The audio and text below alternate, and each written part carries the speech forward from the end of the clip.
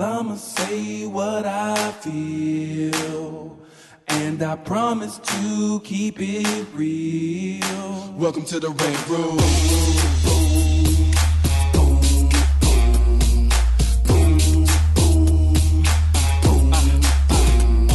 So you wanna be a rider, well you gotta be a rider till your fears are diminished and the doubts are behind you.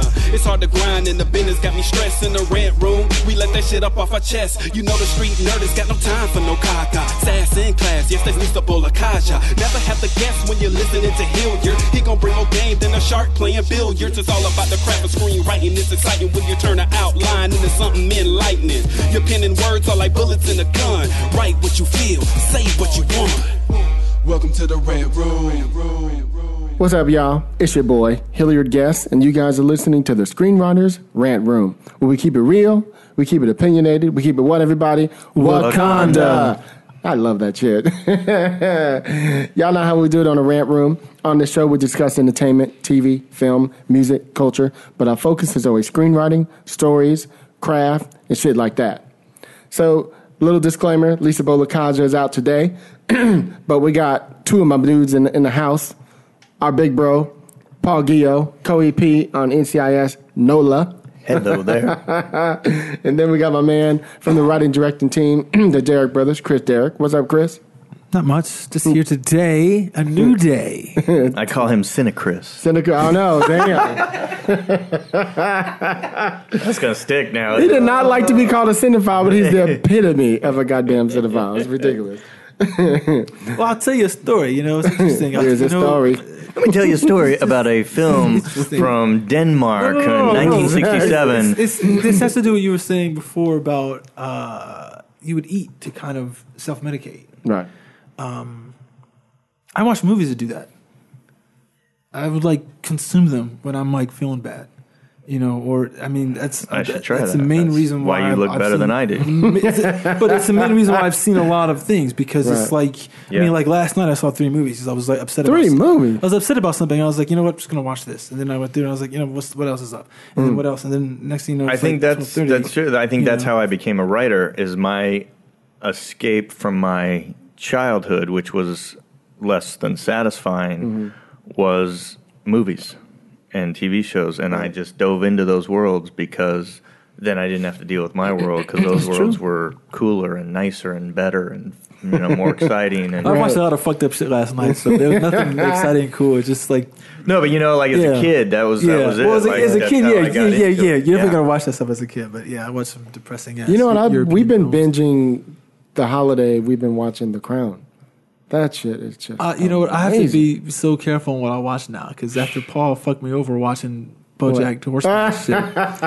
What? Yeah, man. You know, I told you, no, it's now great. People are gonna It's think, an amazing show. Yeah, people are going to think now that it's horrible. It's fucking amazing. I said you fucked me over because I was watching too much of it. I was like, I told you in the season 3, man, it fucked me up. I'm not going to spoil it, but it fucked me up. You got all the way to season 3 already? Yeah. Damn. It's my favorite television show since fucked The me up. Wire. I was upset. Yes, I'm using The Wire and BoJack Horseman in the same sentence. I'm gonna have to get back on. I watched the pilot. There's your way into who else is here. So the pilot in that, like it's the first maybe 4 episodes of the first season are just they kind of feel standalone-ish. I think they were trying to find the show. You can tell they didn't know. And about halfway in, they figured it out, and it's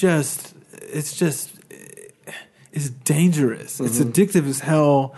The funny thing I love is like hearing voices that I'm going, who the fuck is that? Who is this? I know that voice. What's great is there's a lot of famous people doing voices on it, and yet they don't promote that at all. They don't use it to say like, "Hey, come listen to Jessica Lange do a thing on." But it's just they're just them. Yeah, because it's because they'll spoof themselves on some level. There was one episode, I think season 2, when Naomi Watts actually played herself, but played herself as like kind of like as kind of like a sex addict type of person or something like that. It was funny. And then it's just what's his name? Fucking I love it. He plays Cuddly Whiskers. Is Jeffrey Wright plays. It's just like I was like, who's that? I know that voice. He's got a great voice, and he's awesome. But that show, man. That's what's up. So if you guys are grown, let's go ahead and get into the show. So today, we got a couple young baby writers sitting in with us today, listening. So I was like, we got my man Paul Gio in the house. We got Chris there. We got myself. Let's do some questions from the baby writers. So let's start it off. Introduce yourself, and then let's go ahead and start it off. Go ahead. Hi, guys. My name is Shanae Austin. I'm a writer. I write film and TV, but my main goal is working TV as a writer. Cool. So my question is to Paul or either of you guys. Start it off with Paul. That's cool. How do you guys? Because like one of my things that I struggle with every day is to write every day. Like I tend to procrastinate. Mm-hmm. How do you guys keep that motivation or to get up every day and write for like 30 minutes to an hour, and keep that schedule, or to keep good question, the discipline, whatever. Okay, that's a great question. Go ahead, Paul. Me? Yeah. She said Paul. She didn't want to know nothing about from us. So go on ahead, Paul. No, it's a fantastic question because it's one of the things that I think everyone battles with, writers, and discipline is so important. Like it's in a lot of ways, it's more important than talent. And I've talked on the show before about this thing that I learned from Josh Waitkins, who, you ever see a movie called Searching for Bobby Fischer? Mm-hmm. Okay, so the kid that movie's about, Josh Waitkins, the real life chess champion kid. So he grew up, he became the world chess champion at whatever young age, and then he got out of that and he moved on, and he was like, what am I going to do next? And he stumbled past this martial arts school, and he thought, wow, that looks cool. I'm going to go try that. And he walked in and kind of fell in love with it, and he's like, I wonder if I could be a world champion in this too. And 2 years later, he was in Thailand fighting for the world championship. 2 years later. And so he was in there all day long. Then. So he wrote this book called The Art of Learning, and he's been on some podcasts and stuff. And what I got, and this is his thing, that's why I bring him up, because I didn't invent this. But there's this thing, and especially if you're a morning person, or if you can make yourself a morning person, the most productive I've ever been, and I got this from him and other people that have heard this and done it. I haven't heard one person yet tell me it doesn't work. When you wake up in the morning, the first thing we all do is check our phone, check email, check text, check whatever. Well, the second you do that, you're putting your brain into a reactive place. You're reacting to things. And so then to go and try and be creative and to become proactive in your mind and your creativity, you've just set yourself back so much farther, because you've got to siphon through all the stuff you've just poured into your head in that first 15 minutes of looking at everything. So what he did and what I have done is, first thing I do when I wake up in the morning, like when I go to sleep at night, my phone goes into airplane mode. And I don't take it out of airplane mode when I wake up until I get up and I do my coffee, shower, whatever thing, and I sit down and I write. And I make sure I don't stop for 90 minutes and before I ever check my phone or check my email or everything. That's discipline. And it's hard to do. Right. I started and stopped when I heard this, and I was like, I'm going to try it. Mm-hmm. I started and stopped 3 different times. But it's muscle memory. It's like working out. Once you commit to it, and after you do it 4 mornings in a row, 5 mornings in a row, that's all it'll take, and you will see results that quickly. That first couple mornings, you're going to sit there and what am I going to write? What am I writing? I'm sitting here, and it's just write anything. Sit there and type.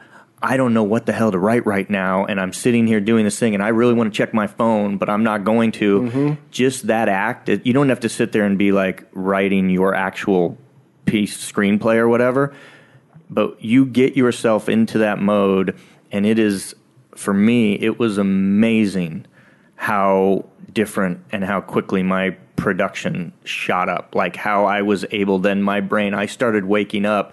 I was waking up already thinking about story and stuff, and just started cranking out. And that's what I did at the end of 2015, into the Black 22s thing and all through that. And then I quit doing it. quit doing it last year. I got this job, and I was like, oh, I got this job, and I go to work, and I get up in the morning, and I work on my stuff, but I quit doing it. Didn't write a thing. You weren't in here earlier with another podcast we talked about that I didn't write a single thing for myself in 2017. I was working on a show, and I was getting paid, and it was great. Didn't write anything for myself. That was one of the things I stopped doing. I started doing it again like 8 or 9 days ago. And I just told Hilliard, I've written more in the last 8 days than I did in the previous 6 months. And for me, that's one little tiny thing. Everybody has different things, but as far as discipline and how do you do it, that's what I have found that's worked for me better than anything. I would say for me, I mean, I'm a naturally disciplined person by nature. It just kind of comes, whether it's what I eat, whether it's me going to the gym, whether it's, me staying faithful to my husband. It's easy for me. Yeah. And it's super hard for me, so it's different. Yeah. I'm just one of, never drink, never smoke, never do drugs. I mean, I'm just disciplined, right? So. If you don't do drugs, why is this cocaine? No, I'm just kidding. It ain't really coke. It's the ghetto version. And so for me, it's a little easier for me. However, what I have to fight, I'll use this as an example. I was telling Paul in the previous episode about how 2017 was a difficult year for me. And Sinead, we've talked a couple of times. I lost some big jobs that it really kind of mentally destroyed me. And picking up my usual way of writing has been really, really difficult. For instance, I would come in here at like 10 in the morning and be here till 10 at night, usually. Now I get in here at 12 or 1, and I'm here till about 5 or 6. And I bet you're more productive. Well, not necessarily. Okay. But so I'm working lesser hours, but I'm pushing through it, right? What I found is, to really get to answer your question is, you have to find the time of the day where you get the most bang for your buck. For me, my most bang is between 11 and about 5 or 6 o'clock, for me, right? That's a really good point. Really. Because if you don't, and me and your brother Will talked about this too, if you don't and you're forcing yourself to write in times that you can't write, you're not really productive. So if I get up at 8:30 and I go to the gym and I'm back here by 11 or noon, I'm ready to go. So I have a good 5 hours, 4 to 5 hours where I'm strong. After that, I'm not 100%. That's a really good point, because like that thing I said, for me, like have always been at my best in the morning for whatever reason, and I'm not good. Like I am worthless afternoons and early evenings. I can write at night, I can write late at night and stuff, and I can write early mornings. But I think that's a really good point. Right, but see, That's an amazing point. All of our bodies, are different. Like I can't be sitting up writing at 3 o'clock in the morning. That's not me. I need to get up. Brother. But your brother, right? Yes. But see, that's me. You have to know your body. I'm the type of person, for me, like Paul said, your body is your temple. You missed a little bit of that. We're talking about you also have to take care of your body as an artist, right? So for me, I know I got to get to bed at least by midnight, so I could be up by 8:30, which is late for a lot of motherfuckers, but that's my schedule. I need 8-9 hours of sleep, right? And then I get up, do my shit, go to the gym, and then I'm here, right? Now here's interesting. Here we are in my office on the lot. I don't go outside. Once I'm here, I don't go on the internet. I turn off everything. Yeah. You have to. There's the correlation to what I was Right. saying. That's once you get in that zone. You have to, because otherwise you're just checking in whatever and see what's. My phone's on because I might get a call, whatever might be important, but I'm not. That's why I don't tweet enough. That's why we don't have 9,000 people on our Twitter. I don't have time. You know what I mean? We talked about this, and so for me, you have to decide what is your schedule and how do you make it work. And for you guys, you probably have 9 to 5 jobs, which is another thing. Mm-hmm. How do you maneuver having a 9 to 5 and squeezing time to work when you've been working all fucking day? That's how I am too. Like, I work a lot, and I just A little closer. like I work a lot, whatever, and I come home and I be exhausted and tired. And I don't feel like writing anything at all. Like my schedule varies. It's like I'm either go work at 10 o'clock in the morning. I get up like around 5 or 6. or sometimes I operate like noon to 8 p.m. and it's just You're my just trying to schedule- find those moments. Yeah, Yeah. it's so hard. So, like, I schedule my day very rigorously. I do it the night before. Before I get into bed, I have this thing called the Best Self Planner. It breaks every hour down into half-hour things, and I just, like, plan it out. And then I'm, like, saying, okay, here's my blocks I'm going to write.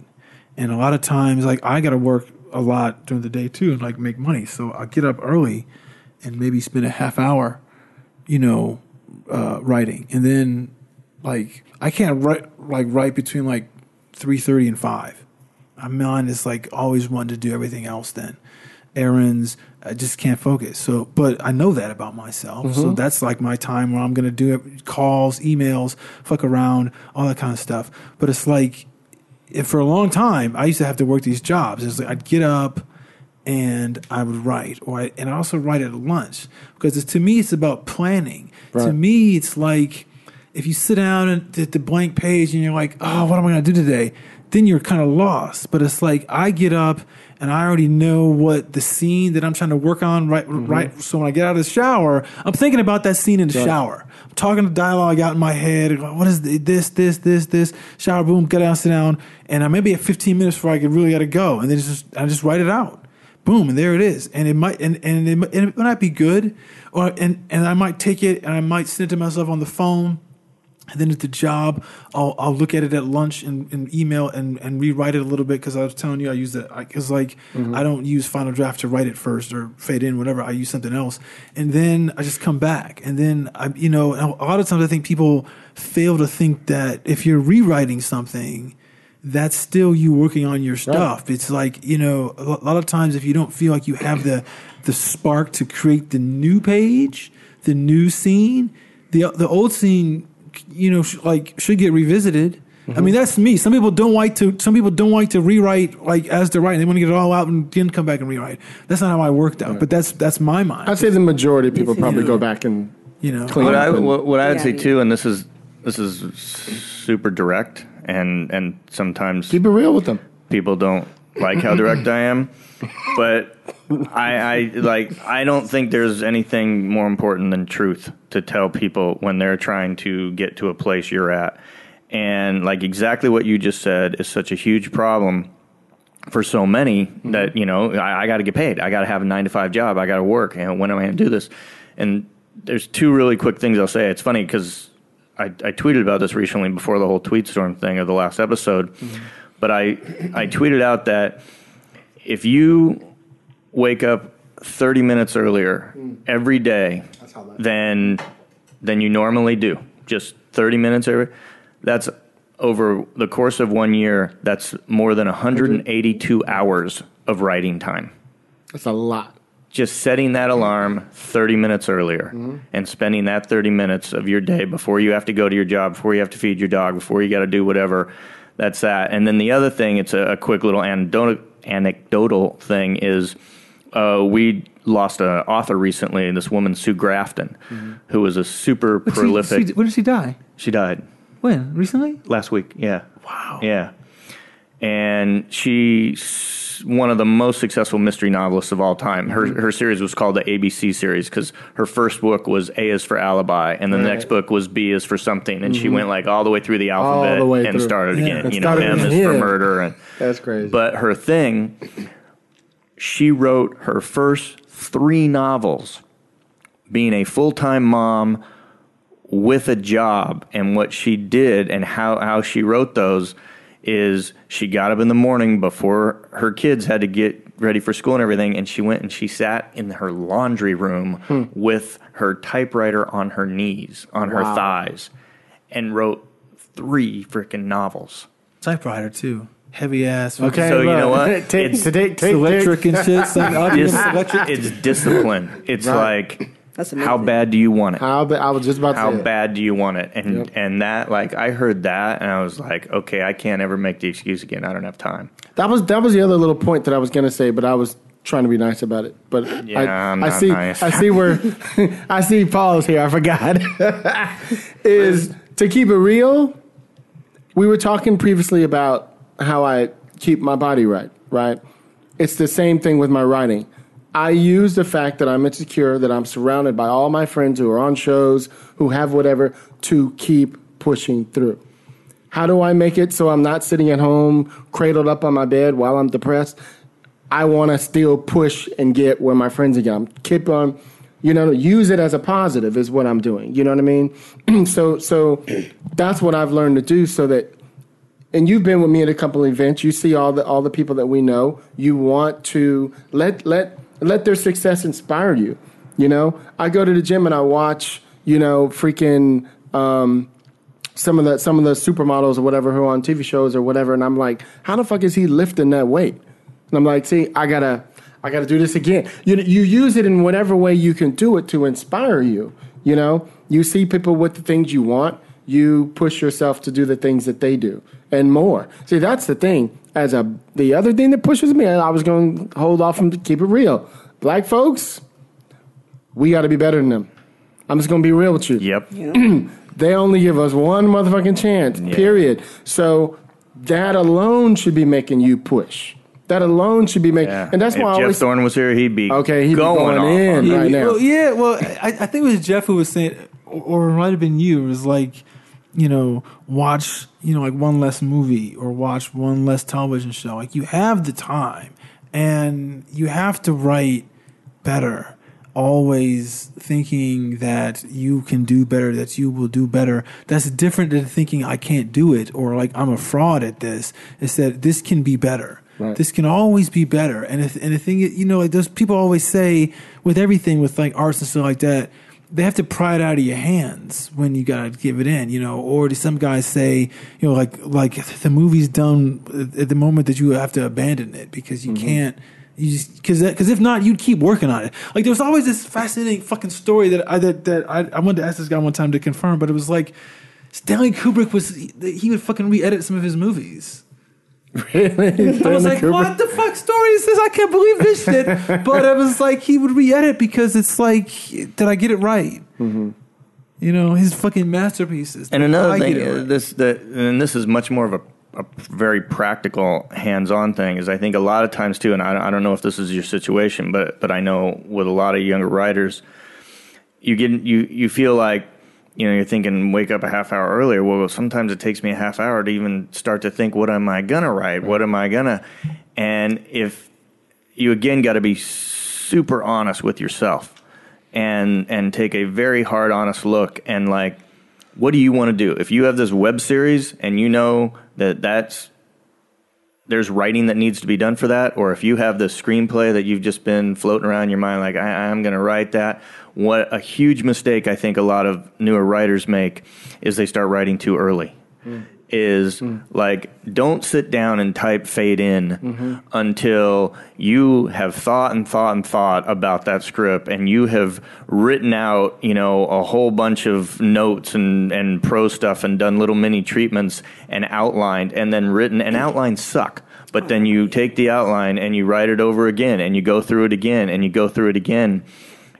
Don't type fade in too early, because I think that can be so demoralizing at times. Because you get to a point, anybody can write the first 10 pages of a screenplay and you're like, this is awesome. And then you sit there and 9 months later you're going like, I still have... I'm on page 34. Yeah. And it's like, what happened? Because you started too early. And so when you have a life that has a full-time job and you don't have, the ability to just spend your entire day on it, is whether it's waking up half hour early, whether it's doing Hilliard's thing and finding that specific time of the day that that you're the most creative and have that time, even if you can't sit down when that 30-minute clock starts ticking and be writing your web series episode and start writing dialogue and stuff, write something. Right. And I speak from experience on this, and I never did this early in my career, and I do it now all the time.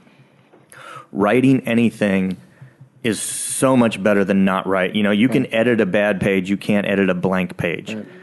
And That's a shirt. And I will write. I will write stuff that has nothing to do with what I'm working on at the moment. But it's just to get that brain going, to get that, it's like Hilliard, if he goes into the gym, on leg day or whatever, I'm sure you don't suddenly throw on 300 pounds right away and start pressing. Yeah. Like you work up to it. Yeah. Right. You start moving, you get those muscles warm, you start lifting. Yeah. Right. And that's what, like, I have a journal just like his, and a lot of times, like I said, that 90 minutes I start my day with, a lot of times the actual words that are coming down onto the paper are not the project I'm working on, but I'm writing. Even if I'm like, if I was sitting in here and, nobody was in here and Hilliard texted me and said, hey, I'm going to be like 40 minutes late, just chill. I wouldn't just be sitting here looking on Twitter and stuff. I'd pull out my book and I'd just be writing. And even if it's literally writing like, what is this weird-ass 1970s white shag carpet he's got on his desk? Like, what, like anything. Just as long as you're writing, it is this creative muscle. And I think it's a trap that a lot of newer writers fall into, is like they feel like, well, they can't start writing until it's something very specific, until it's like draft 4 of the screenplay or something. And that's a lie. That's, write anything and don't start writing your thing too early, Make your notes, make your outline. If you're writing a web series, start thinking about that, craft it out. What do I want to do with this character over these 6 episodes? They're going to be 10 pages each or 24 pages each, whatever it is. Just start thinking like, what could I do with that? Oh, I could do this. I could do this. What if she goes over here? You're exactly right, Paul. I was telling a writer just the other day about, before I went on my vacation, that we were talking about the Tulsa script. They were like, man, how long did it take you to write that? I said, it took me about 3 weeks to write the script. It took me about 6 months of research and notes. I probably have 400 or 500 pages of notes. And I'm not exaggerating. I'm not exaggerating even a little bit. You have to do so. That's the thing I think people, like Paul, you're so on it about writing too early. There's a really famous Billy Wilder quote about third act problems come from the first act. So if you were writing that first 10 pages because it's fast, you actually made a mistake, because the first 10 pages are so critical to setting everything. Right. Everything else is going to dictate from that. You write it too early, you messed up. There's so many things that aren't going to be in the screenplay that you got to know. That you gotta have worked out and kind of figure out how there'll be subtext in the screenplay. That is really what makes your movie work, and that's what you got to figure out ahead of time. You can go back and figure that out afterwards. That's when the rewrite process becomes like this nightmare, because you're just like, what the fuck is wrong, and why is it not working, and it's not affecting people the right way because you haven't done the work ahead of time to know who your people are. Like, what's his name? Leonard Chang, he has this thing. I love Leonard Chang. He put this thing on his page about like how he creates his characters. There's maybe like 20 or 30 different kind of things he wants to know about them. Like what was their first kiss? Things like this to know, because that just lets you know the person more. So when you are writing them, then you're not worrying about, what's he going to say here? What would he say here? Because you kind of know that. You're exactly right, because I just had a writer in here the other day, and he brought me his outline to just read the first couple pages. And I started reading, and I says, so she works at a corporate office. What kind of office is it? She said, oh, it's just corporate. I said, no. Have you worked at a corporate office? Have you figured out what it is she does? Like, what's so special about her? Don't just put her in an office. The ability she has, you put her there for a reason, so that's going to help her later, right? Oh, am I supposed to do that? Yes, motherfucker. Yes. That's there. There's a reason. That's the first 10 pages. Right. You know what I mean? Like the first 10, if you're writing movies, if you look at the first 10 pages of any movie, 10, 15 pages, it's so much a battle of real estate. Right. To say so much, and do it with like the brevity on the page, but leave the right amount of mystery so the audience wants to be invested and follow to peel back the onions more. It's such a complicated thing that you have to you got to keep thinking it out. And then people don't realize, when it's really good, when it's so good, it looks easy. Yeah. And that's the fucking trap. That Right. is the trap. Right. Like I remember one time I was talking with this actor one time. It was about 10 years ago, and he was like, "Okay, so just like name me a movie that I should watch." I was like, "Oh, you need to watch The Verdict." He's like, "Why?" He was like, "Why?" I was like, "Just watch what the fuck Paul Newman does with the sink." He's like, "Huh? What do you mean?" I was like, "Watch the movie and watch the sink scene, and then you'll understand." And he watched the movie, and he was like, "Where was the scene with the sink?" And I was like, "What? What? What are you talking about?" That's like, like this, like, and I was like, because he makes it look so easy. Right. You're even watching what he's doing. Right. It's just happening. It's subtle. It's just happening. There's a great Mason and August, one of their Script Notes podcasts, they break down Unforgiven. Did you hear that episode? I heard it. Mm-hmm. Great episode. Fantastic episode. They said they're going to do more of those in 2018. Yeah, and I was yelling at them on Twitter. I was like, "You got to do more of those, man. They're so good." But they talk about a movie. They tell everybody, a movie that they tell you beforehand. Hey, we're going to do this. So everybody watches a movie, and then they post the screenplay online so you can look at it, and they break it down in the episode. And they were talking about the brilliance of that script is that in the first 8 pages of that script, you have met 10 characters. And you know them. Yeah. It's staggering. And and I was listening to this podcast and I'm like, what? No. Yeah. And I went, and so I was listening to it while I was driving. I got back and I opened up, downloaded, and I looked at the screenplay and I was like, wow. Is that like who's it, like David Webb Peoples? David Webb Peoples, yeah. And it's like, but to get to that, I guarantee you, I don't know the guy, I don't know anything about it, but I know that those weren't the first 8 pages he wrote. Mm-hmm. That was he was able to do it that easy and that simple because I bet he had busted his ass on outlines and got 10 characters. You got 10 characters. You got to figure out. Because see, I think the thing that people don't really, both these things, TV and film, you have a finite page count. And you have to know that everyone is getting bored. And so your job is really to draw someone from page to page to page.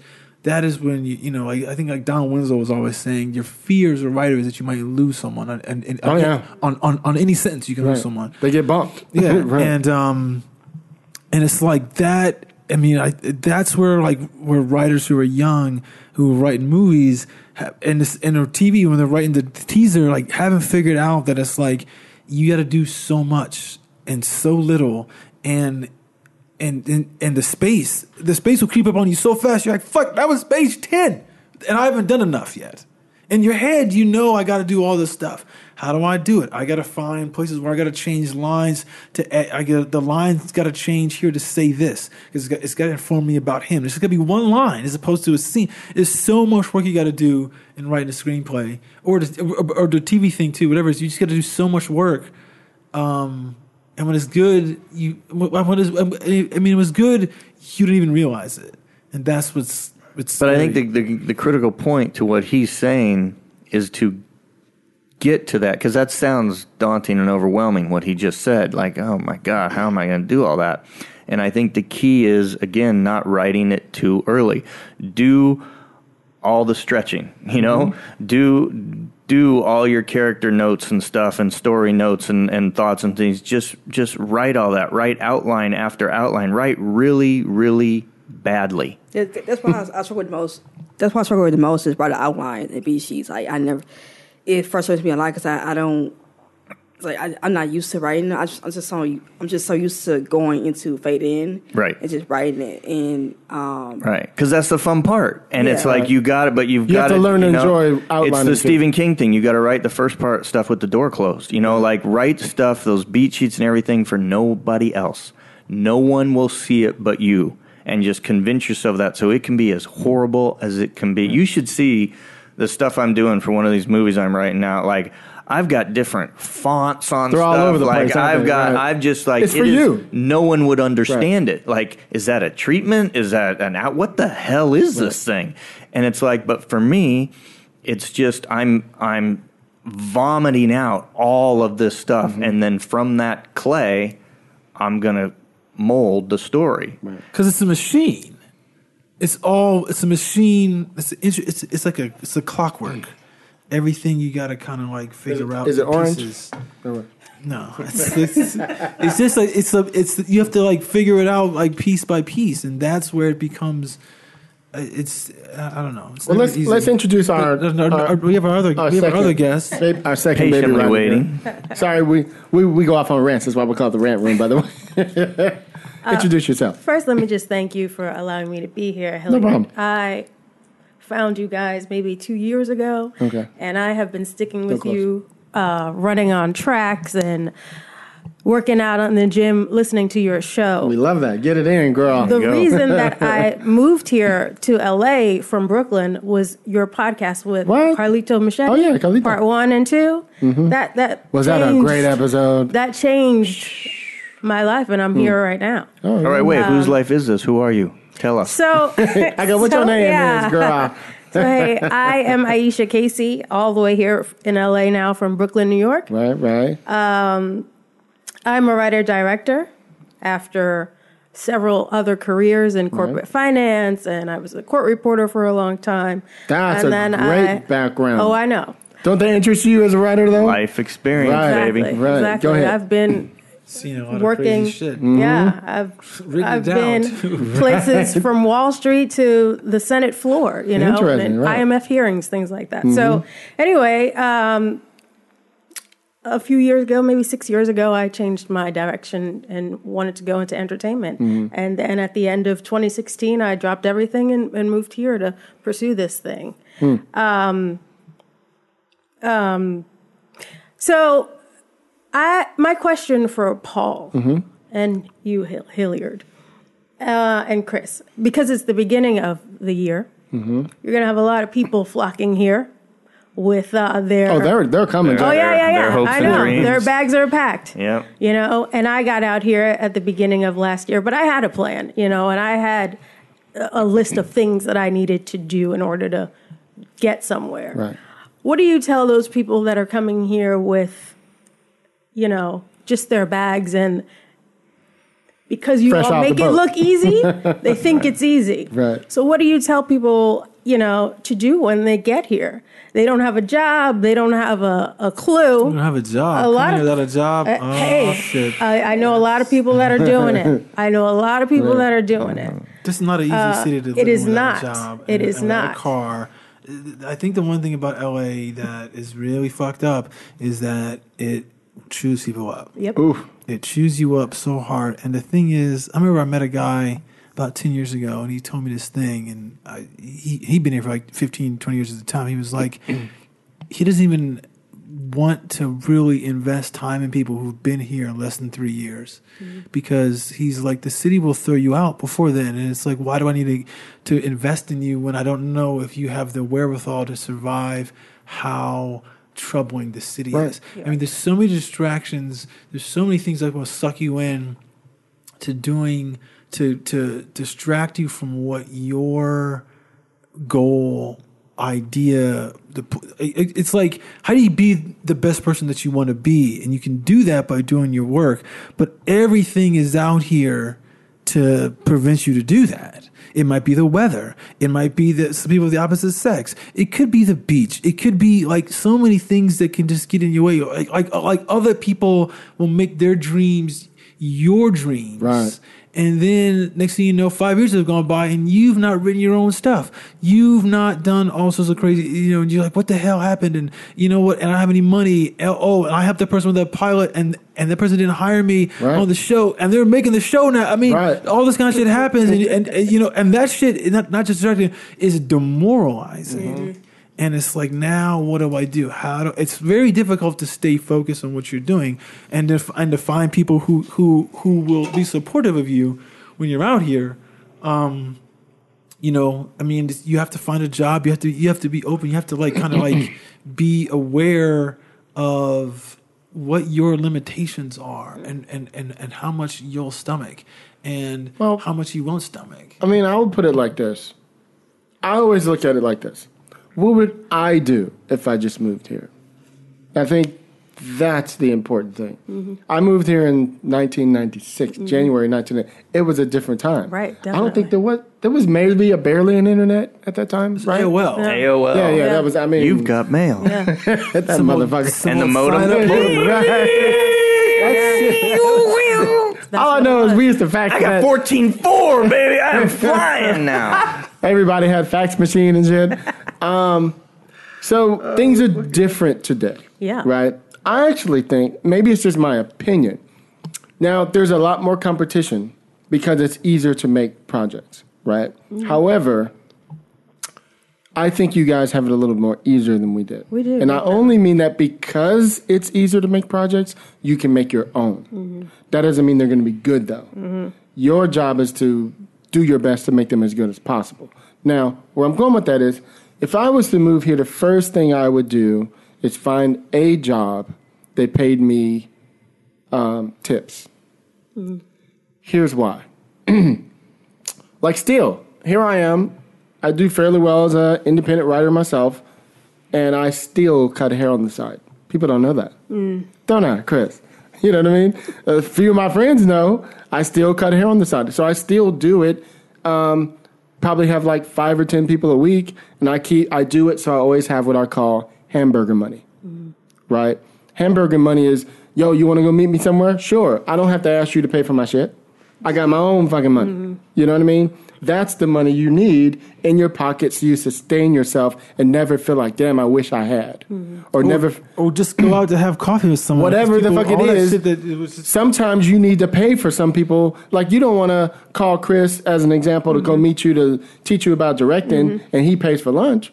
If you ask somebody to go, it's your job to take care of them. Right. You know what I mean? At least in my opinion. Maybe I'm just a little backwards on that. No. But that's how I look at shit. Usually, you go out to dinner or lunch with some successful writer or producer or whatever, they will cover the bill because they know you're fucking struggling. Yeah.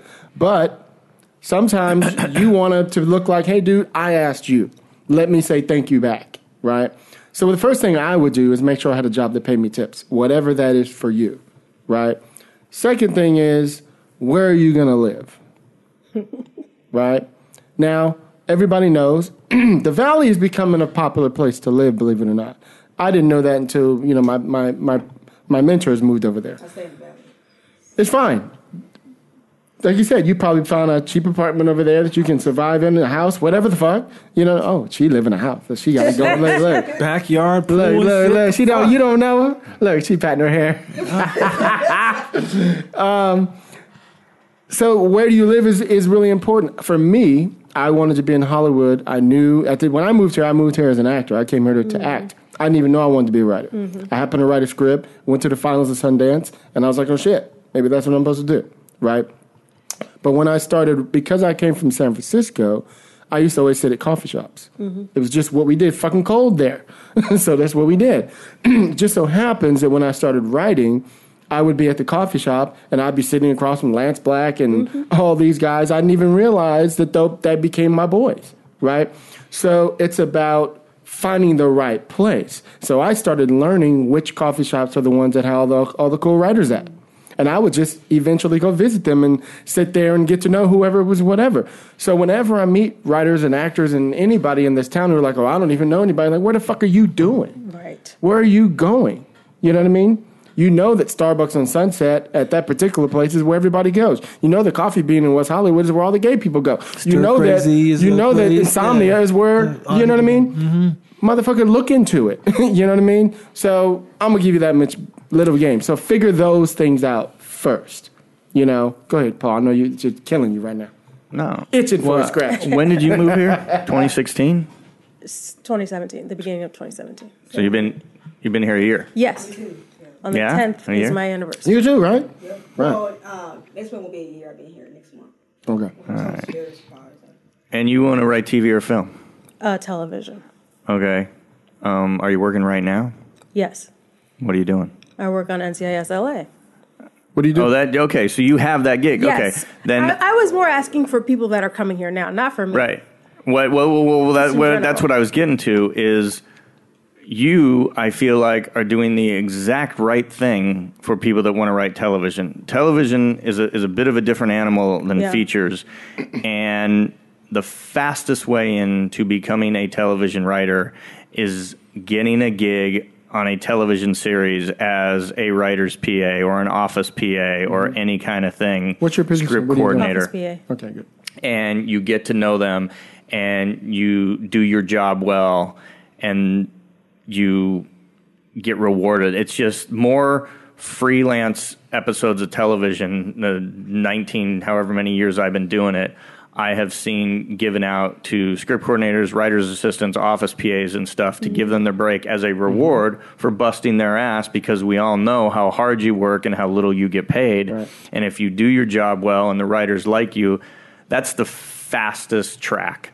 So people that come out here, I would say, is if TV is your thing, is look into that. Start finding out, where the TV production offices are, what shows shoot, what shows you like, what kind of stuff do you want to do? Do you want to be a comedy writer? Do you want to be a drama writer? Do you want to be a cable writer? Do you want to be a broadcast writer? Mm-hmm. And start trying to find out, NCIS New Orleans, we had at the beginning of the year an intern, unpaid, and she showed up every day for the first 3 or 4 months. She's now a paid assistant. She's a PA, because she did her job well and put her time in. And so, the writer's assistant on the show this year is getting a script with one of the showrunners, sharing credit on an episode because he did his job well, taking notes. And the big thing, I think, for me, well, it's definitely for me personally, but I think for a lot of other people too,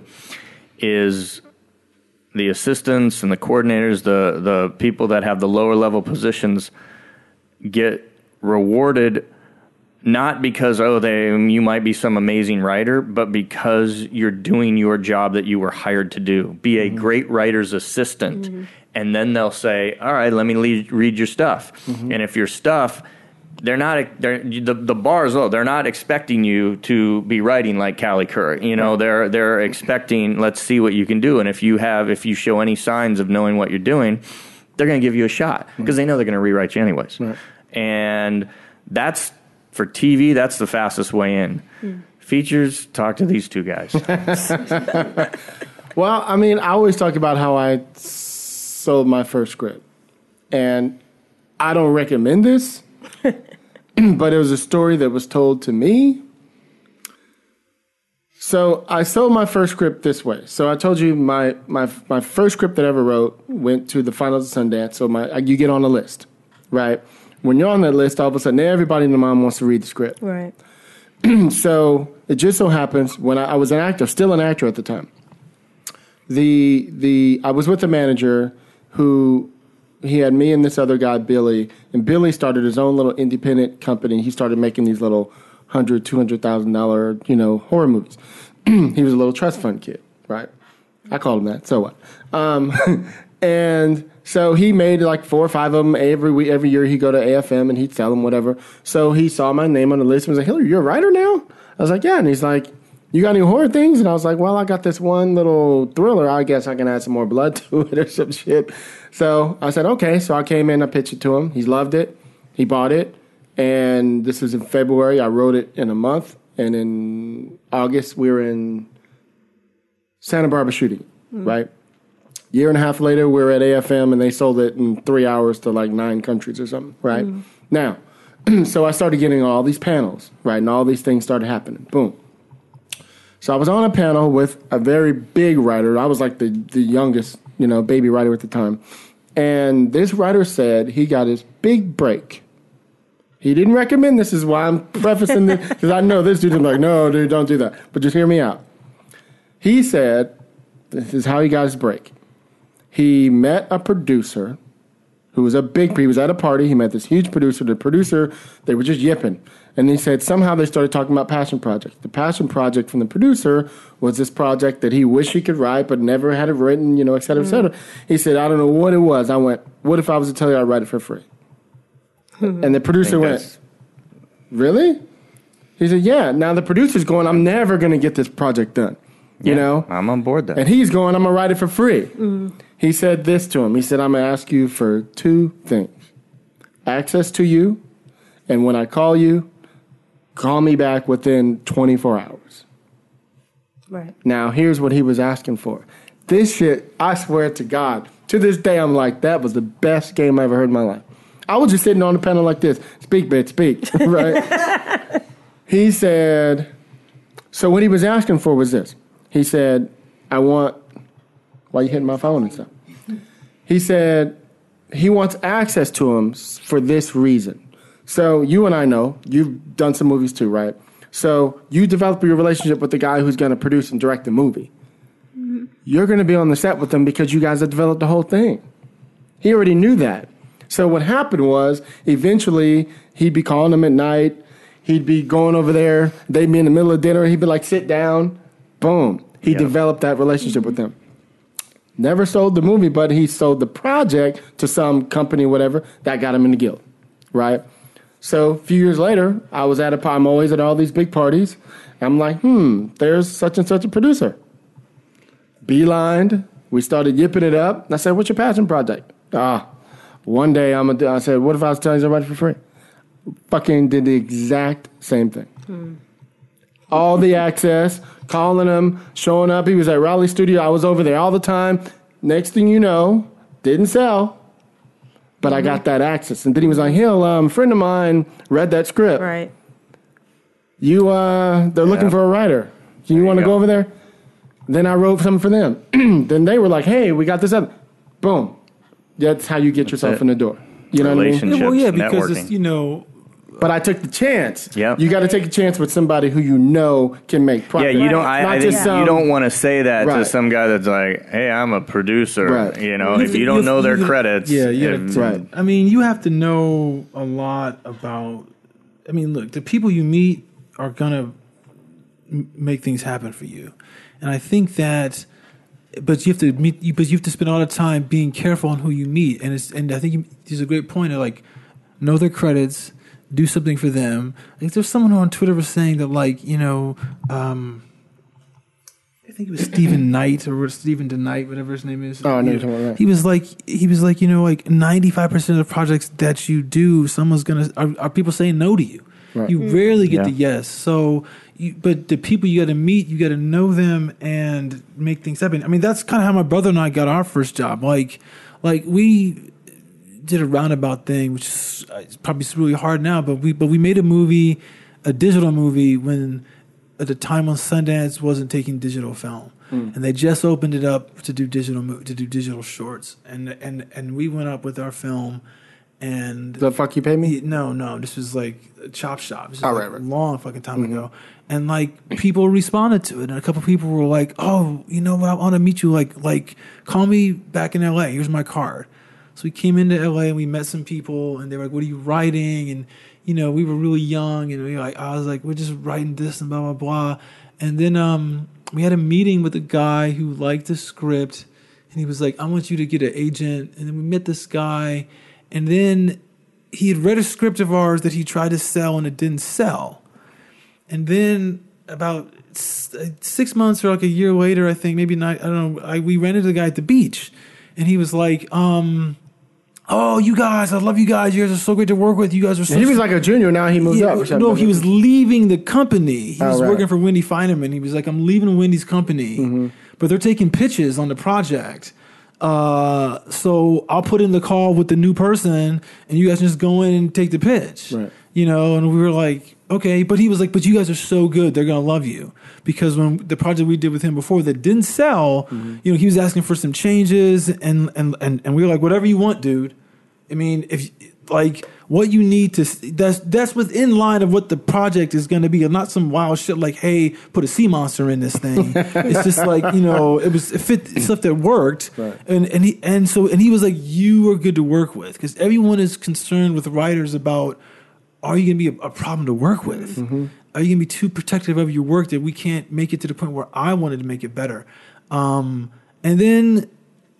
So we went in and did this pitch and got the job, you know. And the crazy thing is, the guy who was our champion was no longer at the company, but he just recommended us, right. you know. And that's how we. So I mean, you just got to meet people and make sure that in the professional setting that they get along with you, because in the feature business, they know that it's like a lot of work and the movies might not go, and they're going to be back and forth with so many drafts that if they don't think that you are the person that they can hang out with and like come to their house and everything like that, then you're not going to get a job, right. You know, because they know the movie's not going to go. They just know that. I mean, there's so many movies sitting around, you know, with actors attached and everything. Just not going to do it. But they needed to finish that contract on them, right? Yeah, you know, got to do it. So I don't know. I mean, it's hard. I think it's super hard with movies now because they don't make movies anymore. I mean, what did they do? 10 a year? Maybe every studio does 10 a year. The rest of them are all indie films with indie money. It doesn't matter if it's got Paramount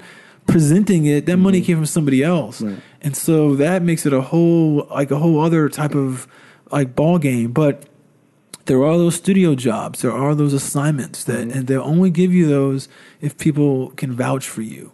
And that's, I mean, the biggest thing is, you know, people vouching for you, which means you can't give the material that's not ready, you know. Because I would also add, you know, come here and be open to change. You know, you come here, like you guys are in TV and it's great, but be open to, you know, learning how to write a movie. You know what I mean? Because it's going to progress to that. TV is hot now, but the cycle could change. I don't think be open to it. I think do it. I think you've got to write in other mediums. Right. I think, you know, if you novels, write TV, short stories, write a whatever, short story. something. If you write, and that goes back to that thing about like, what do I write if I only have this lunch hour to write or something? Right. It's the more muscles that you can create, the more, you know, if you've only written TV specs, write a feature, write a short story, and write a play. You know, it's so important. Yeah, people are getting staffed by plays now. Oh, it's like the thing. Yeah, Right. well, yeah. I mean, here's the thing too about writing a movie, different than writing like a TV pilot. I mean, like honestly, it's like order of magnitudes higher to get a TV show on the air than it is to get a movie made, particularly now, because people want to make movies. It's a lot of money to make. You can, you know, they're making $1 million. I mean, which was at the time back when I was starting out. A movie that's $1 million, you knew was shit. But now you look at movies that are $1 million or less, and they're fantastic because the barriers to entry are so cheaper. And the thing is, there's so many hoops you got to get through to see if a TV show is going to get made. A lot. Whereas the movie, you can go make it, and if it's made, I mean that's our thing. We shot a short film. And it got in, and it made stuff. And usually, what happens in our career, like we would shoot something, and people would respond and say, "Well, okay, so what do you have?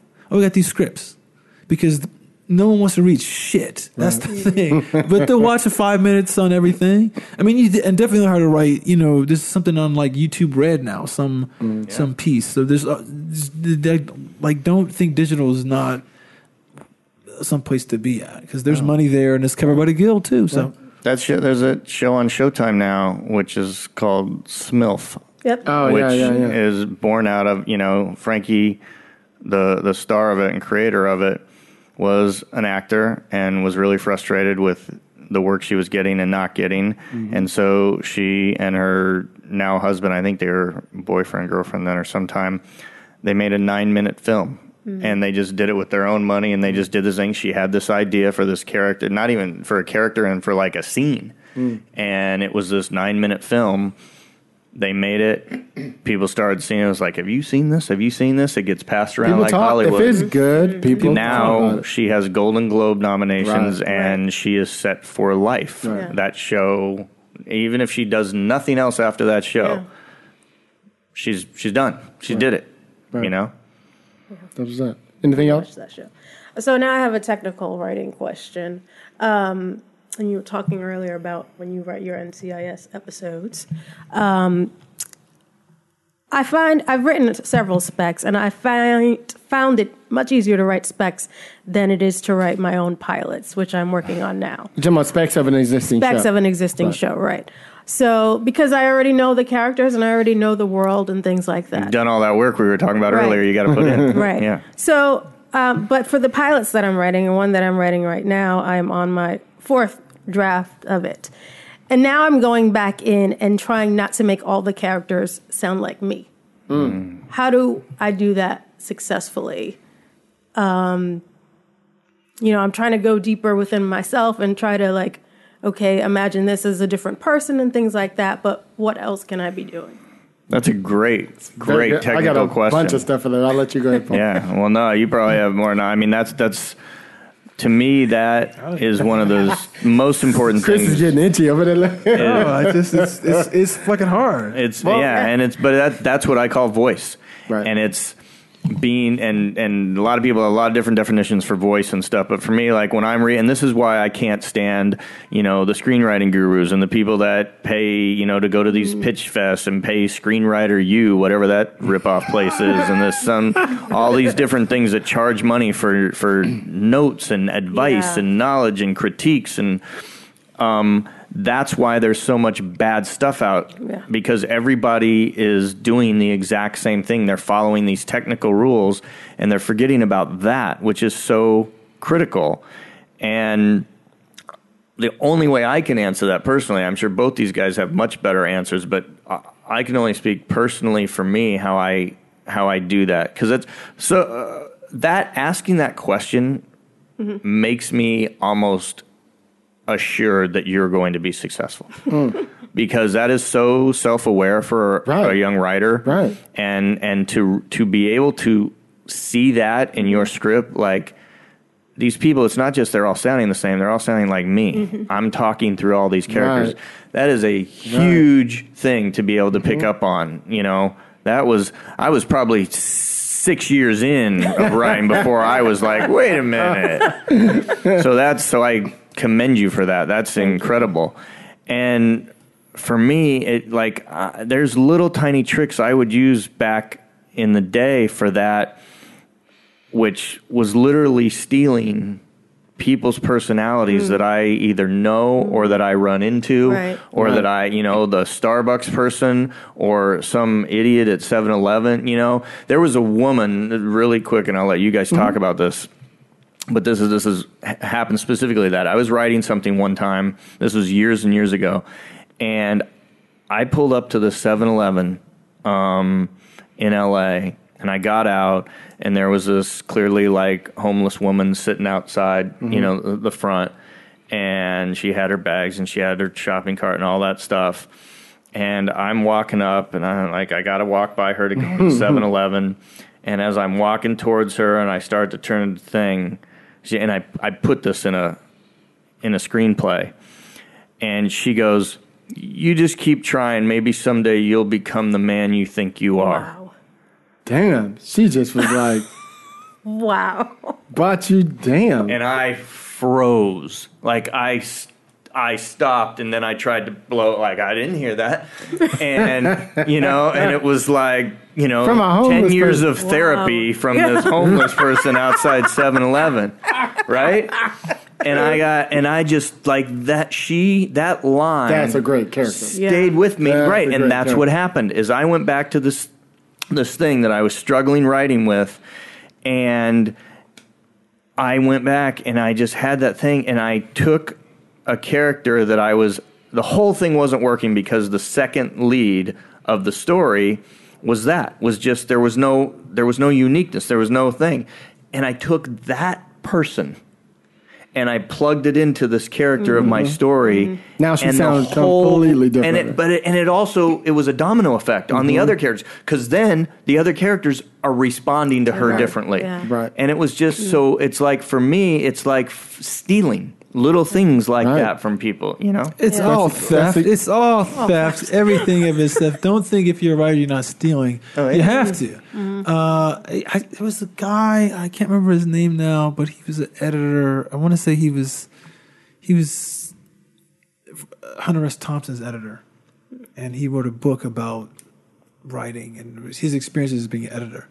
And he made a great point. He was like, it's like someone's voice is how they describe something. So when people talk, I always kind of think about what's their background to have them say what they're going to say. I mean, because first time you write something, like you just writing the dialogue that you have to get what you want to say. And when you're going to go back and look at it, you're thinking about how is this person going to say this? And if you've done your character work right, you've maybe taken this homeless person and say, this person is the homeless person.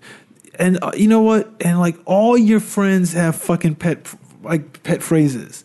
There's a guy that my brother and I know. He always uses this, that, and the other. He always says that whenever he's talking. We're like, you know what? Little verbal tics. Yeah, there's someone who's going to do that in their speech. But the thing that you got to do is, my brother-in-law always says, I mean, no offense. And I'm like, that don't have nothing to do with what the fuck you're talking about. But you say to yourself also, when is he saying that in the sentence? Right. When is that a connecting thing? Is Context. that like a, is it to start every phrase, or does he end it because he wants to say, because you would say something else there, but he says this, that, and the other. And you go, okay, so now I'm like figuring that out. And it's like, but just to be aware of it is like a big thing. And this, I mean, think about diction. I mean, that's a big thing too. Right. It's like, smart people speak a certain way. Correct. People who are not necessarily, but people who are educated speak a certain way.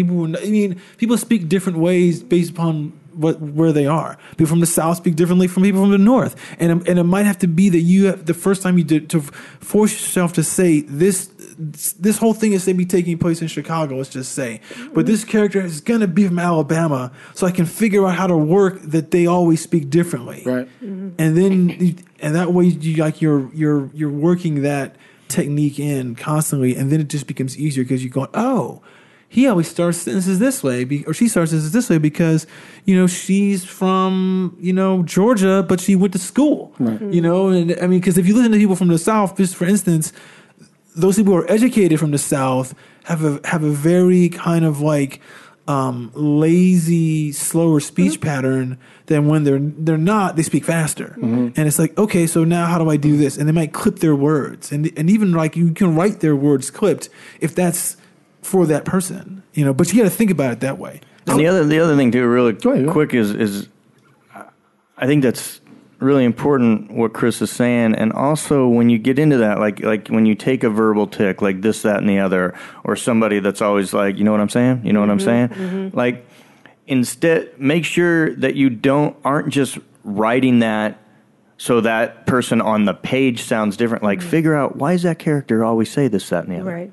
What is behind that? Right. Is it because they're not confident? Is somebody who, adds fucking to, prefacing everything they're saying, oh, this fucking guy in this fucking place, and you got to see this fucking thing. It's like, why do they talk like that? Is it because they're not confident enough in themselves that they're going to get across the enthusiasm or emphasis of this word? Get deep into your people like that, and it'll start getting easier and easier to find their own voices. I'm just going to piggyback on both of you. I think you guys are right on the money. I would take it. This is something I could talk about all day long, but I'm going to keep it as short and concise as possible. First of all, you are right on the money. I always call it an ism. So that character who has that, this, that, and other, that's his ism. That's his little thing he does. Like for instance, I've known Chris for a couple of years now, so, I know he has a nickname. So he was talking about it like, what's the nickname? I wouldn't call him Chris. I would call him by his nickname. You know what I mean? We know his brother, Will, is Chip. So we would always call him Chip. It shows you how close we are and how much we know each other. What is Chris's nickname? Huh? What is Chris's nickname? You want to tell him? Because I'm going to call him Cinechris until I know that he's got... Sorry, go ahead. Anyway. So you got that from Will. You got that from Will. You didn't get that from me. I don't call myself that. So Trip. So you have to think about this. This is what immediately made me think about it. Two things. One, it made me go, you need to go back to your character bios. Yep. You need to go back there. Don't go back to the script. Go back to your bios and go, wait a minute. Who is this person? What's their ism? Where are they from? All that stuff. And it'll start to tell you a little bit about them. Go as far as Chris and Paul are talking. Ask yourself, like, what were they like when they were young? Did they have a dog? It sounds stupid, but it immediately makes you go, so she divorced her husband before, so now she's got an issue with men, right? Or whatever the fuck it is. So when she's confronted by a dude, she's going to confront him a little bit different. The other thing I was going to say is this. every time I introduce a new character, especially in the beginning when you first meet them, I tell you who they are the first time you see them, whether I show it or whether they speak it. So if they speak it a certain way, if it's the bad guy, I show you how bad they are the first time you see them. So you see that they come out the fucking gate with the guns drawn, or what was that? We were talking about that one movie where they had the gun sitting there in front of them the whole time they were sitting at the table. That one movie you were talking about. What was that? You know what I'm talking about. But you figure out a way to set up your character so that you see that your hero has to go up against the fucking baddest person in the world. How do you introduce the baddest person in the world that we haven't seen before, right? So that's one thing I would do is try to figure out how do you set up each and every time you introduce a character, what are they saying or doing that introduces them that way? So, for example, Paul was right on something. So, how do they speak? So, do they have a thing where they say, like, you feel me? Or whatever it is that they say, start it from the beginning. But how do you introduce them that shows why they talk like that, which is where Paul was going. Why do they talk like that?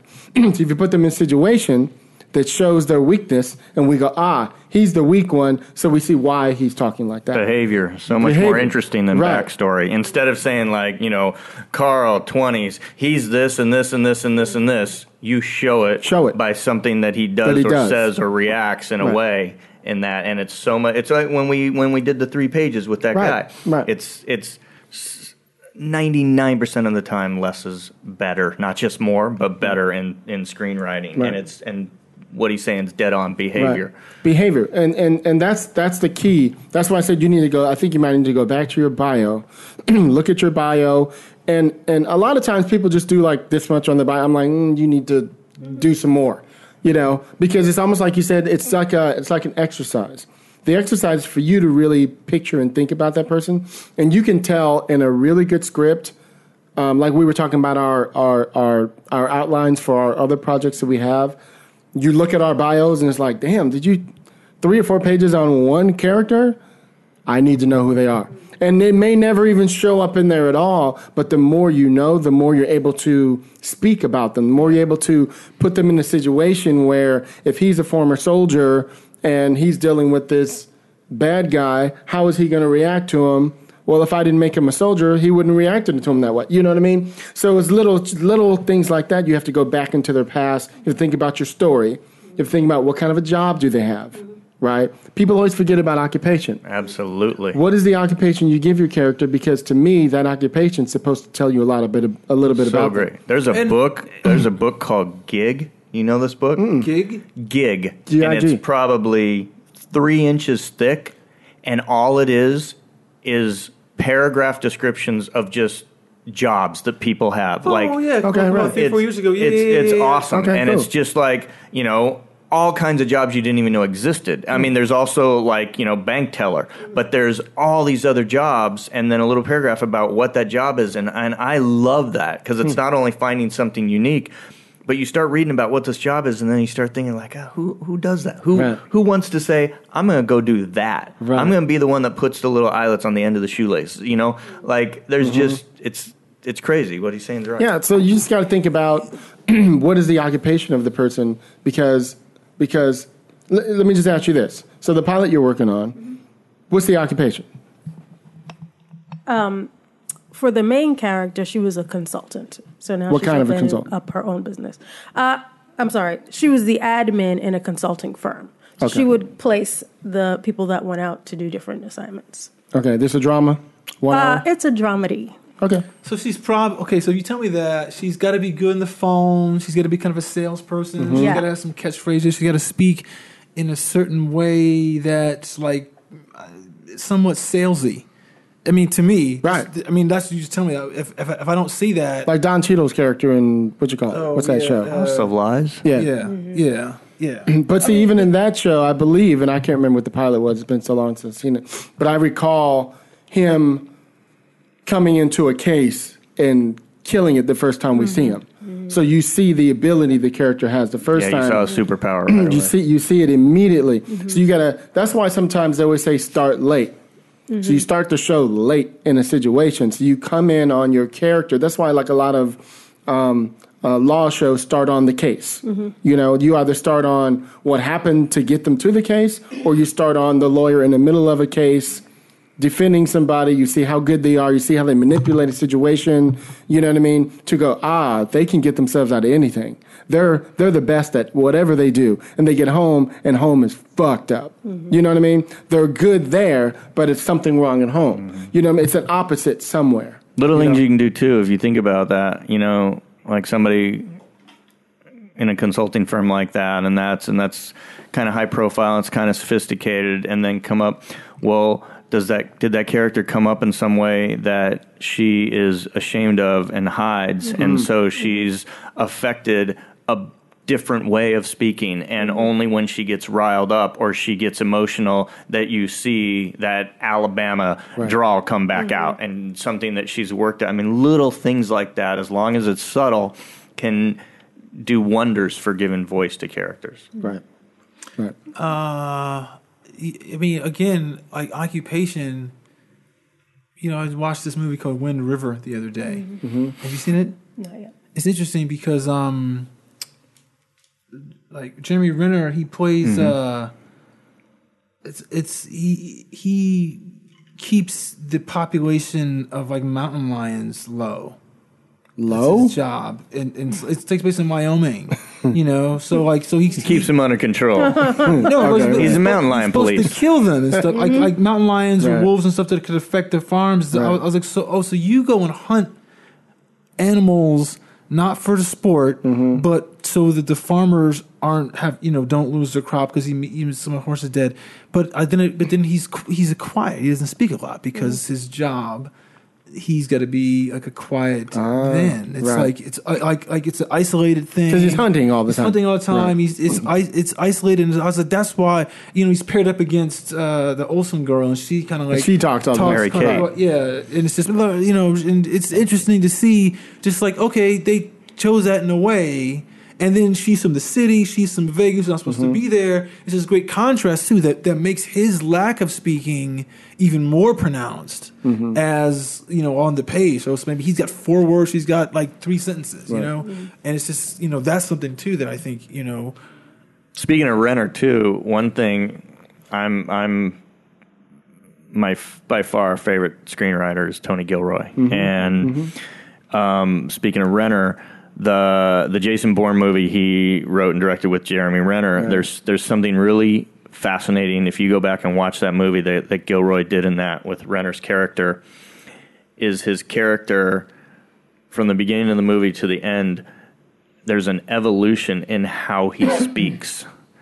Because at the beginning he's just he's the robot and he's been isolated and he really doesn't know how. In that first scenes when he meets the guy in the cabin and through that, when you see it's really remarkable that as almost scene to scene, but definitely act to act, you see the character just begins to become more human. Obviously, that's the thing, but just the way he speaks, and it's not just in acting. I mean, Renner's great in the thing, but you can also tell it's in the dialogue because it's in the words he's using and the phrases he's using. It changes by the end of that when he's become who he really is. He's found himself, and he was a different person in the beginning. And it's a really cool, super subtle thing to watch when you go back and see that movie. That's a really good example. Okay. Good. What you got, Shanae? Anything else? While you have a She said like a little closer. Get the mic. Oh, I just like what she said, like finding a voice in characters, because it's like one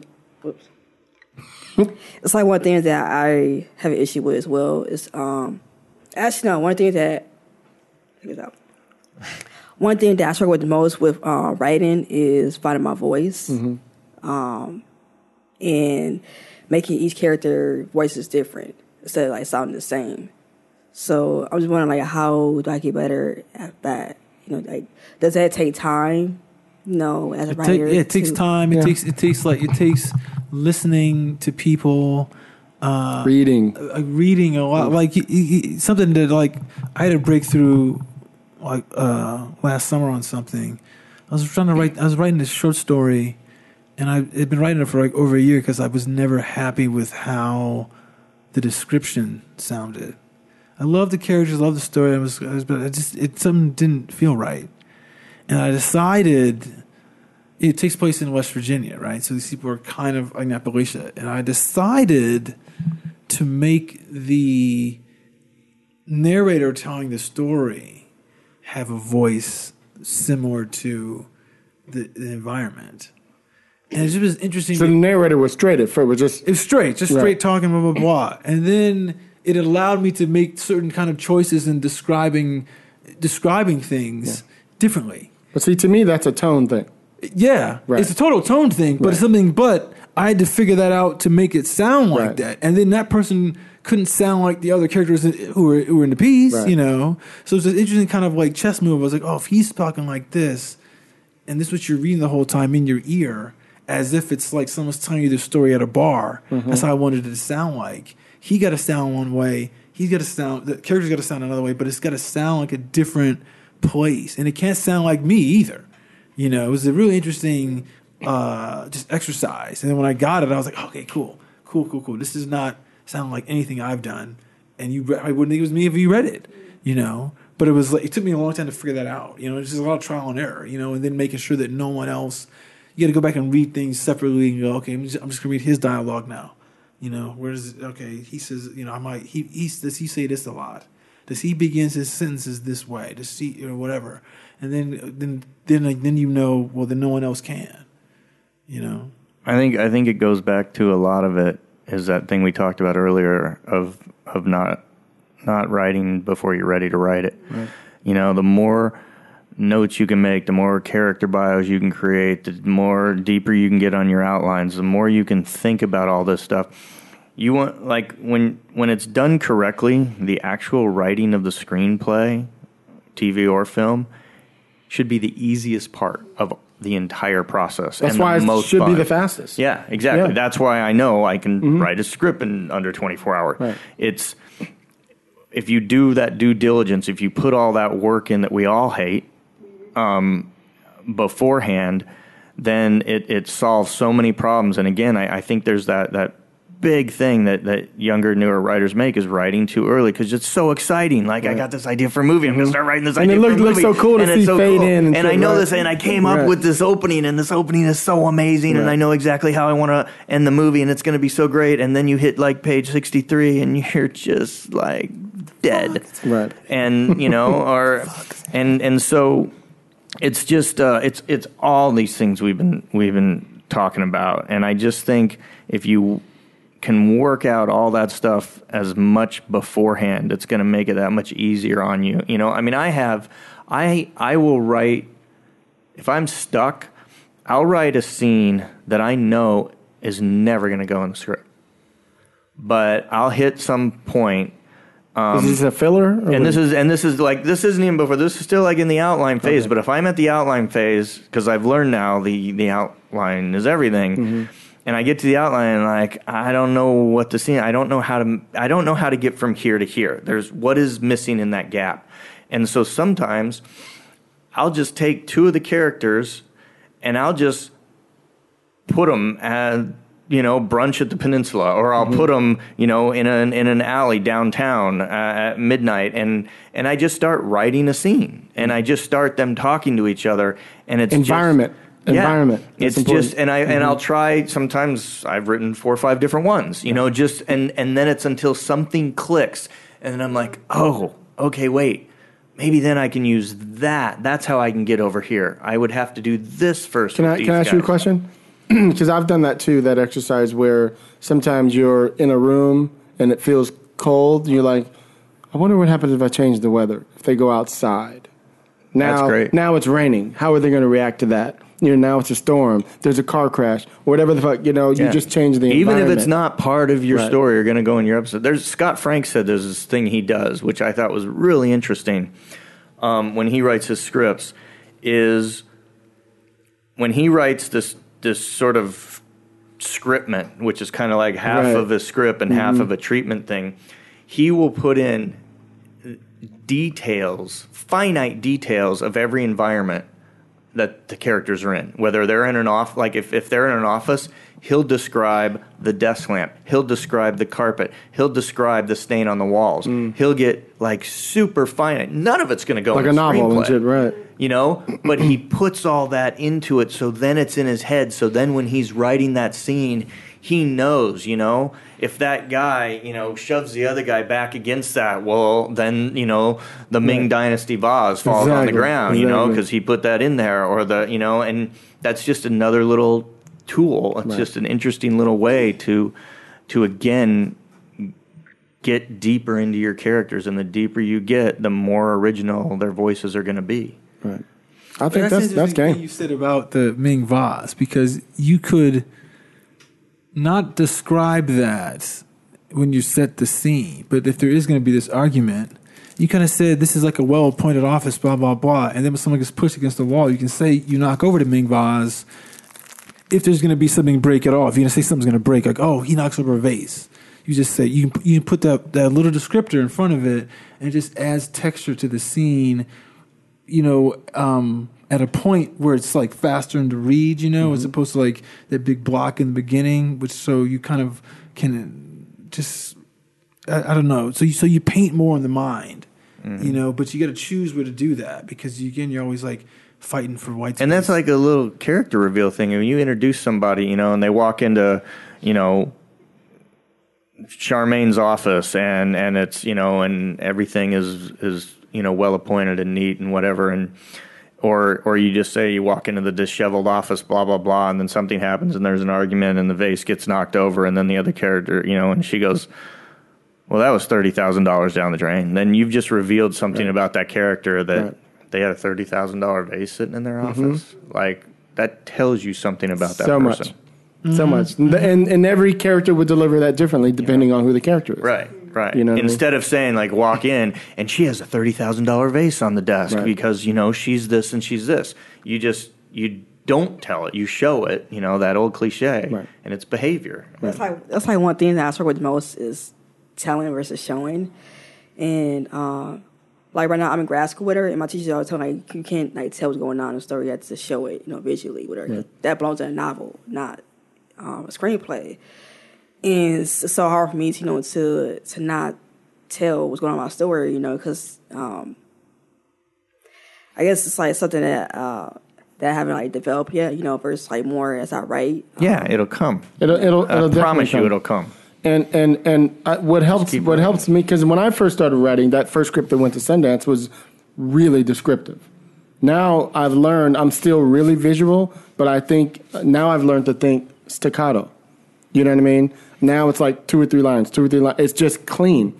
Boom. There's a slug. Boom. It's just really clean. You know what I mean? And to me, a script should be pretty. You should be. That's why you have to learn to make a copy and read it on the page. It looks different. You scrolling like this, your eyes are like addicted to the way you That think it is looks. a huge You know? point that I can't emphasize Right. enough is so important. I personally think of printing out your stuff and reading hard copies of it. It is, and it doesn't matter if agents, managers, producers all read electronically now. You need there's to. something Right. texturally about it. You get deeper into Mm-hmm. it. You're disconnected when you're looking at it on a computer screen or an iPad screen, like we're disconnected on social media. There's nothing social about social media. You know, we're all totally disconnected. It's true. And it's like that when you print your stuff out and you're I can't. That's such a great point. I print everything out, and Everything. I do like the editing is all done printed. Get that red pen out. You know, go through that. See, and he's an interesting point about the managers and producers and actors are going to read off their iPad or whatever how it is. But see, they're reading differently than you are Yes. reading Right. at that point. Like, they're reading to be swept up in the world. Right. And you are trying to be able to create that wave. And you can't see how well the wave's created necessarily unless you print it out, you know, because I mean, I can't tell you how many times I'll miss an error when I'm reading on the page. Right. I mean, I'm reading on the screen, but I'll Right. pick it up on the page. Like, fuck, what? I didn't put the You there. didn't even What the hell? see What it. the hell? Right. What the Because your hell? eyes are used to scrolling like Right. this. You just are just and it's also because a script, like I always tell everybody, and you heard this, a script is a puzzle, right? And you know the puzzle by heart. You know every word, everything in it. So you think you have a the there because you hear a the. You know what I mean? Until you make a copy and read it, you're like, how the fuck did I miss? Right. I know there was a the there. And that's You a know what I great mean? point because all of us, we can only write objectively. Right. Whereas the people that are going to be reading are reading subjectively. And the only way to get Very some good sort of subjective view of it is for me like printing it out, and it removes you that one where you get a little more subjective when you're looking at the hard copy of it, and you can find stuff that you can't see on your screen, because you have to. That's why it's so important too to have other people read your stuff and everything before it goes out. You've got to get the subjective viewpoints and because we're all too close to the material, Right. you know? Yeah, I mean, there's so many crazy things about, like technical stuff like that. It's like absurd. It's like, I mean, the whole reason why that you even type in Courier is because it's like a monospace font. Right. Like, so if you're changing words out, then you could count out the letters in your head and say, okay, it's 5 letters and it's just 8 letters here, so it's gonna save me 3. But if I did that with Arial, it might not save me 3 spaces because the font doesn't take up it's just all this kind of crazy stuff to make it look pretty on the page. And there's a lot of ways to. I know we're talking a long time. I know you got to get going, Paul. But I'm good. It's about like there's a lot of little techniques that I do that I'll never forget when I first figured this out. People started reading my scripts, going, "But you're very advanced in the way that you write." And it's only because I read fucking Shane Black and all Tony Gilroy. I see how the guys are writing, and they're very staccato in the way they write. Even though Shane explains a lot of shit and talks to you, he talks to you in a way that's in that tone of the script. People keep forgetting about that, Absolutely. right? So I've learned to develop my own little style. So when I'm being staccato, I'm doing things like this. I'm going to give you a perfect example. So a lot of times people will say exterior or interior the lot building day. Inside the lot building is what I'm like, no. Yep. I already told you interior of the lot building. That's a big flashing red right? amateur. It drives me. And I still read. I read them in one of the Golden Globe scripts the other. I'm like, what? How did it get in here? I still do it by accident. You know, I'm like, I caught myself doing that. Interior squadron. Right. Like he enters the squadron. You know what I mean? You don't need to repeat it again. And you see the repetitiveness. He runs down the hallway when our interior is in the hallway. Exactly. You don't need to keep repeating yourself like that. So what I've learned to do is very, very staccato. So I've already set up interior of the lot, room, whatever, and then I'll just describe it staccato, tiny, sparse. Whatever it is, I'll keep it simple. Whatever it is I need to say that sets the tone of whatever we're going to do. So that it's not a whole bunch of on the walls above, unless on the walls is going to come up later. You know? Don't set up something that doesn't mean anything. The vase. Yeah. If the vase is going to fall because it needs to fall because she has a good line, I might set it up. Yeah, but Yeah. that's, You know what I mean? that's On the a big mantle. thing. Right. It's a big thing about description. The over description is that the shorter words that he's talking about paint a bigger picture. Also, you know, you're never gonna be able to describe what the production designer is gonna create. But also, everybody who reads it's going to visualize that Their own differently. thing, right. If you say there's a Ming vase sitting on the table when they walk in the room, every single reader is going to have a different picture of that in their mind. None of us, how many of us know what a Ming vase looks like? And it can look like anything. Right. So that's why And, it's so... and to add to that, keep it in the tone of the script.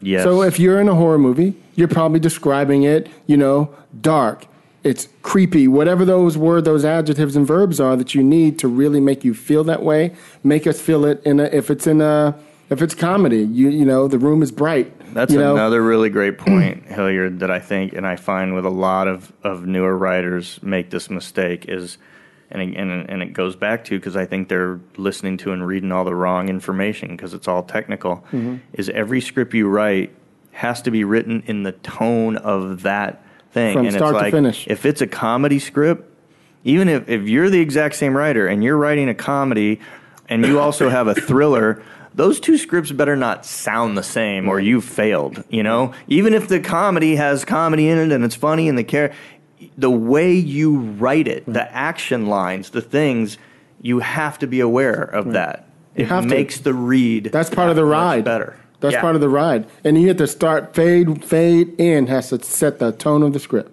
If it's a comedy, I want to know as soon as you open the door, boom, somebody fucking falls on the ground in some funny way, whatever the fuck it is. You know what I mean? Set that tone immediately to tell us that this is the world. Like I just read this great romantic comedy, and it by this writing team, and it's so cool. I gave it to my agents because I was like, this is so original and so fresh. The voice, the tone, because within the first, like it opens up and you see this woman walking and she's crossed the street and something happens that's kind of like, okay, yeah, you've seen that a million times with stuff. But then it starts, the script starts talking to the reader in a way, and like, yes, everybody's done that since Shane Black started it, but or William Goldman. But it's, they said, like, literally, I think the third sentence in the thing said, this is not going to be, I know you think you're about to, experience a romantic comedy, but this is not going to be like any romantic comedy you've ever seen before, because this one's real, because this one ends shittily. And here's how it happened. You could do that. You could do that. Like, that's something that, like, so many, gurus would tell you, don't ever do anything like that. Bullshit. I read that and I was like, oh, wow, okay, I'm going to keep reading. Curiosity. Yeah. That's what it got, didn't it? And then from that moment on, every page, the way the thing was written, no one ever talks about the language of the screenplay. And the way it was written, just the descriptions, just the action lines, just... not just in the characters' dialogue, but the way the script itself was written was so fresh and so entertaining of a read that I was on page 55 before I knew it. Right.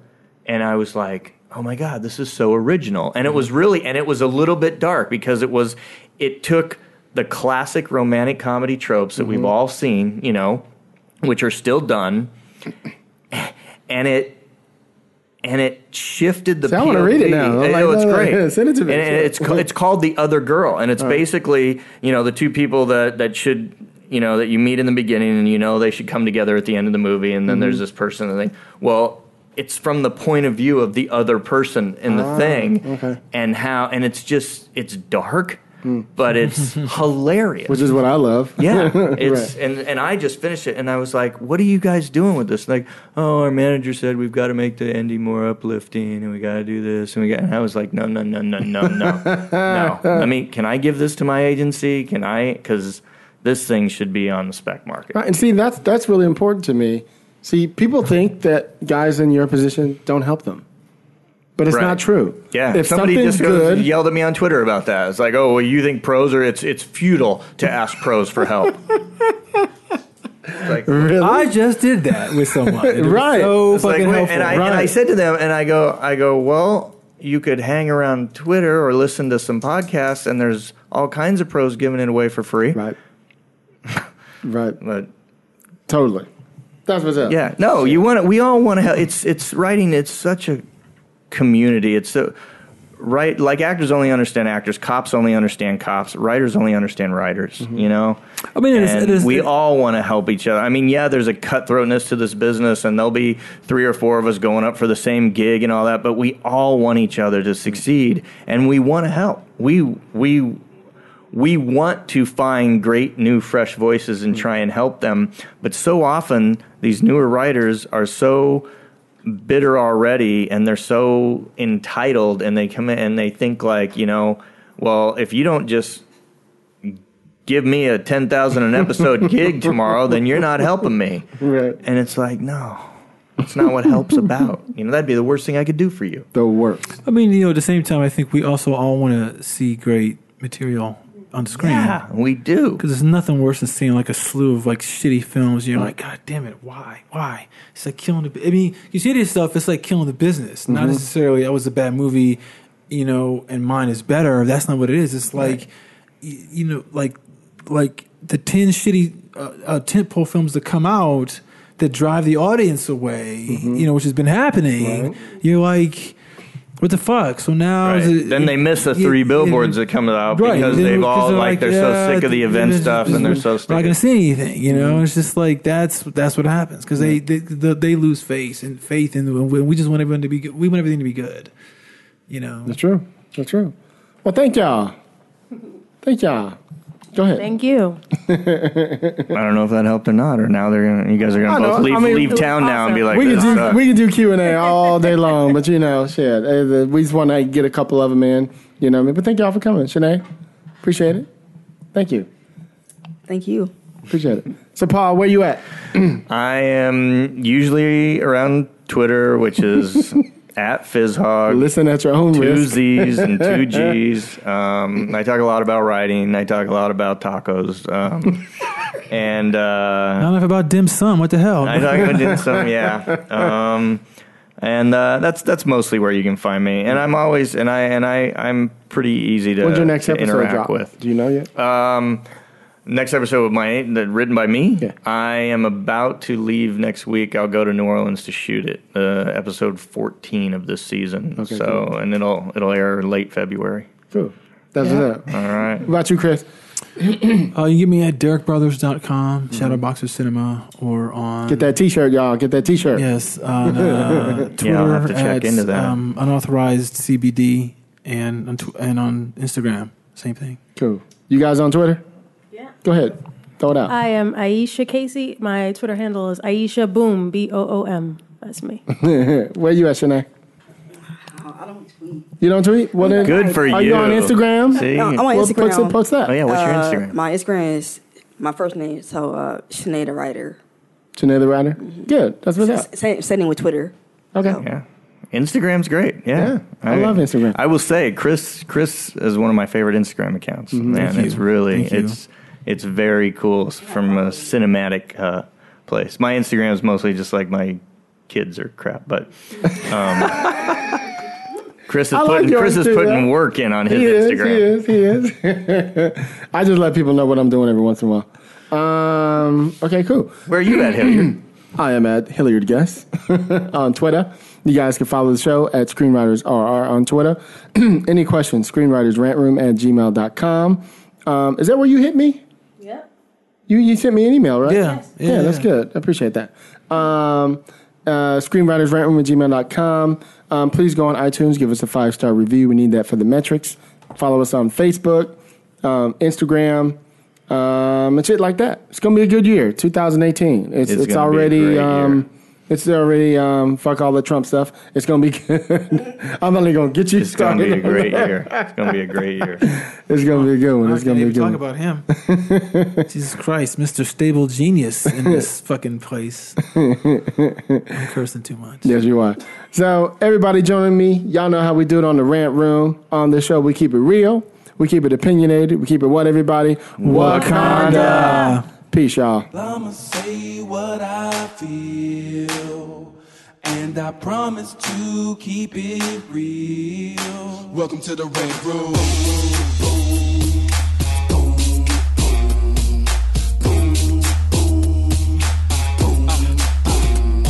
So you wanna be a rider, well you gotta be a rider till your fears are diminishing, the doubts are behind ya. It's hard to grind and the business got me stressed in the rent room. We let that shit up off our chest. You know the street nerd has got no time for no caca. Sass in class, yes that's Mr. Bolakaja. Never have to guess when you're listening to Hilliard. He gon' bring more game than a shark playing billiards. It's all about the craft of screenwriting. It's exciting when you turn an outline into something enlightening. Your pen and words are like bullets in a gun. Write what you feel, say what you want. Welcome to the Red Room.